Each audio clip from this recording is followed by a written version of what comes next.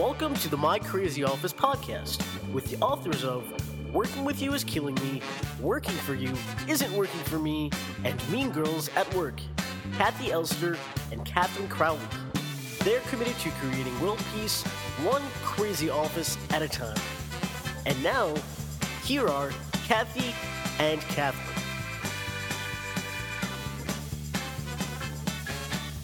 Hi, I'm Kathi Elster. And I'm Katherine Crowley, and welcome to My Crazy Office Overtime. Today, we're going to do an important show, I think, and it's Do You Know How to Ask for Help at Work? And I would say 99% of my clients struggle with this. Yes. I believe it.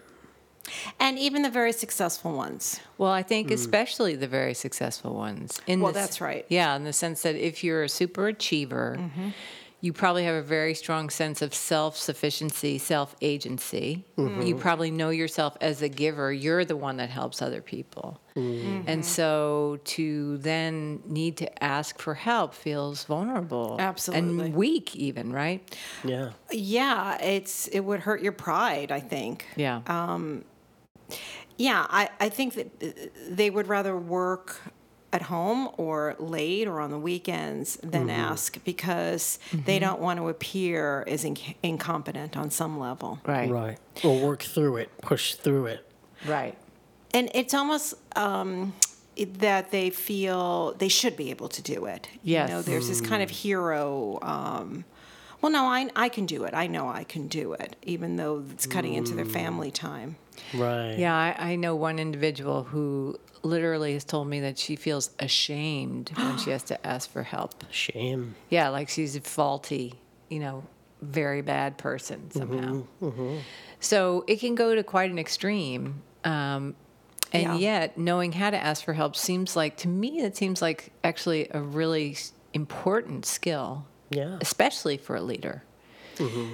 I think you can only go so far if you don't get good at delegating and asking people, giving work to people, which they usually like. So what is that?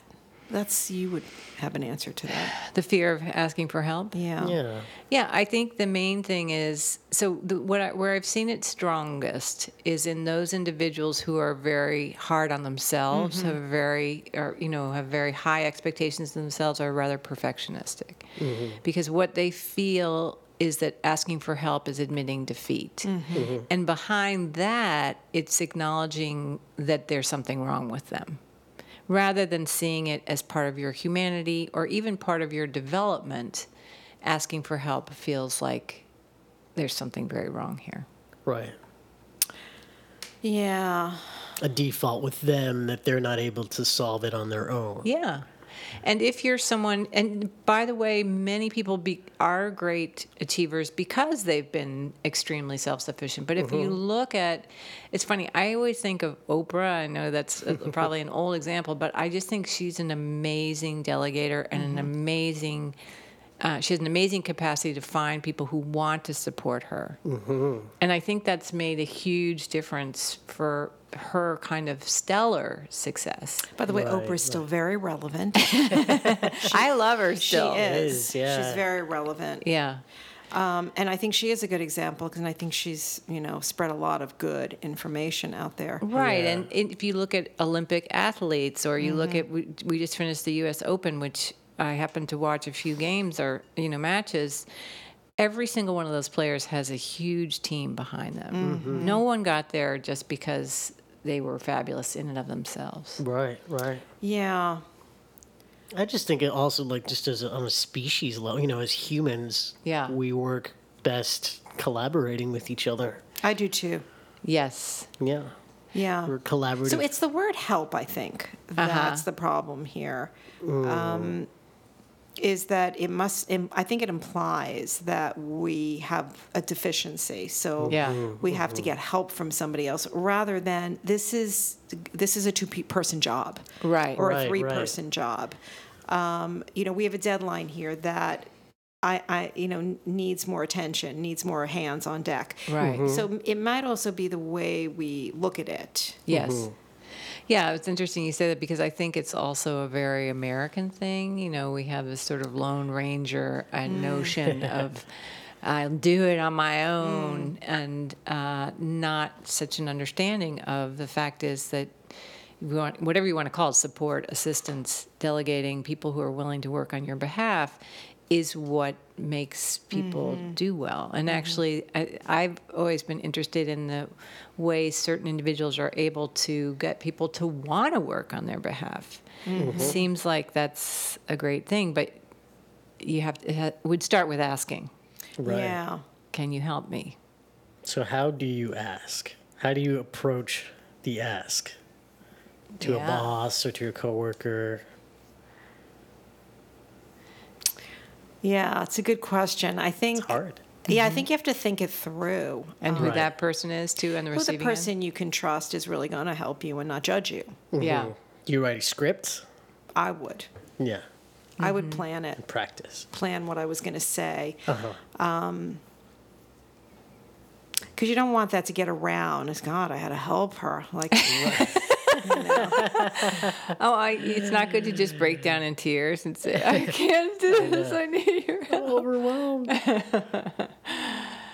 I mean, honestly, I found that one of the ways that to ask for help, and Kathy, you do this very skillfully, which is that you say, you're good at this. Could you help me?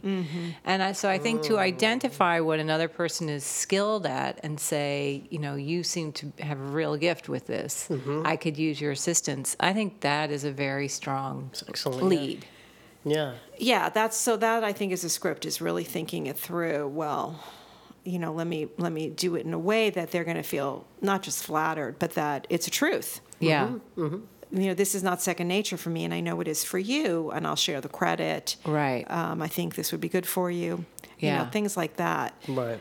I mean, it would be good for everyone just to challenge themselves this week and to see if they can ask for some help, even in their personal life or in their professional life. Yeah. Just to see what it feels like in a small way. I did that this morning. What'd you do? Well, so I admit all wrongdoing in terms of being overly self-sufficient at home and doing way more than I should and not asking for help. But this morning I woke up, we have, you know, the garbage is collected at 7:30 a.m.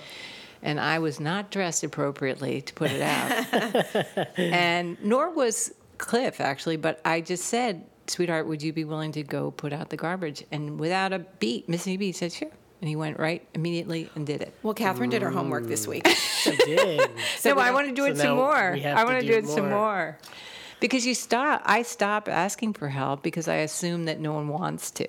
So maybe that's another reason. That's another big thing, too. It's a hard one. The assumption of what the other person's reaction is going to be. Yes. Yeah. And their reaction may not be, no, I don't want to help you. Yes.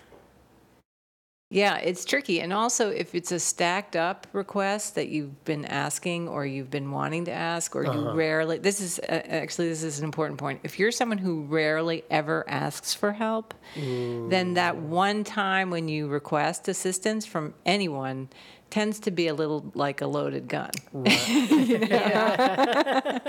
If they don't respond immediately and do exactly what you ask because you never ever ask for help, then everyone becomes very unhappy very quickly.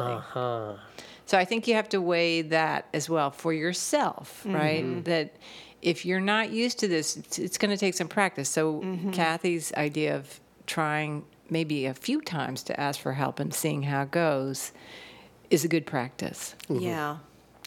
I'd love to hear your stories and what you did this week. Yes, yes, And please. asking for help, please tweet us or put it on Instagram or just send us an email. Yeah. That's it for My Crazy Office Overtime. May you have a good week, and may you get the help that you need. My Crazy Office is produced in New York City at K Squared Studios. Stay crazy.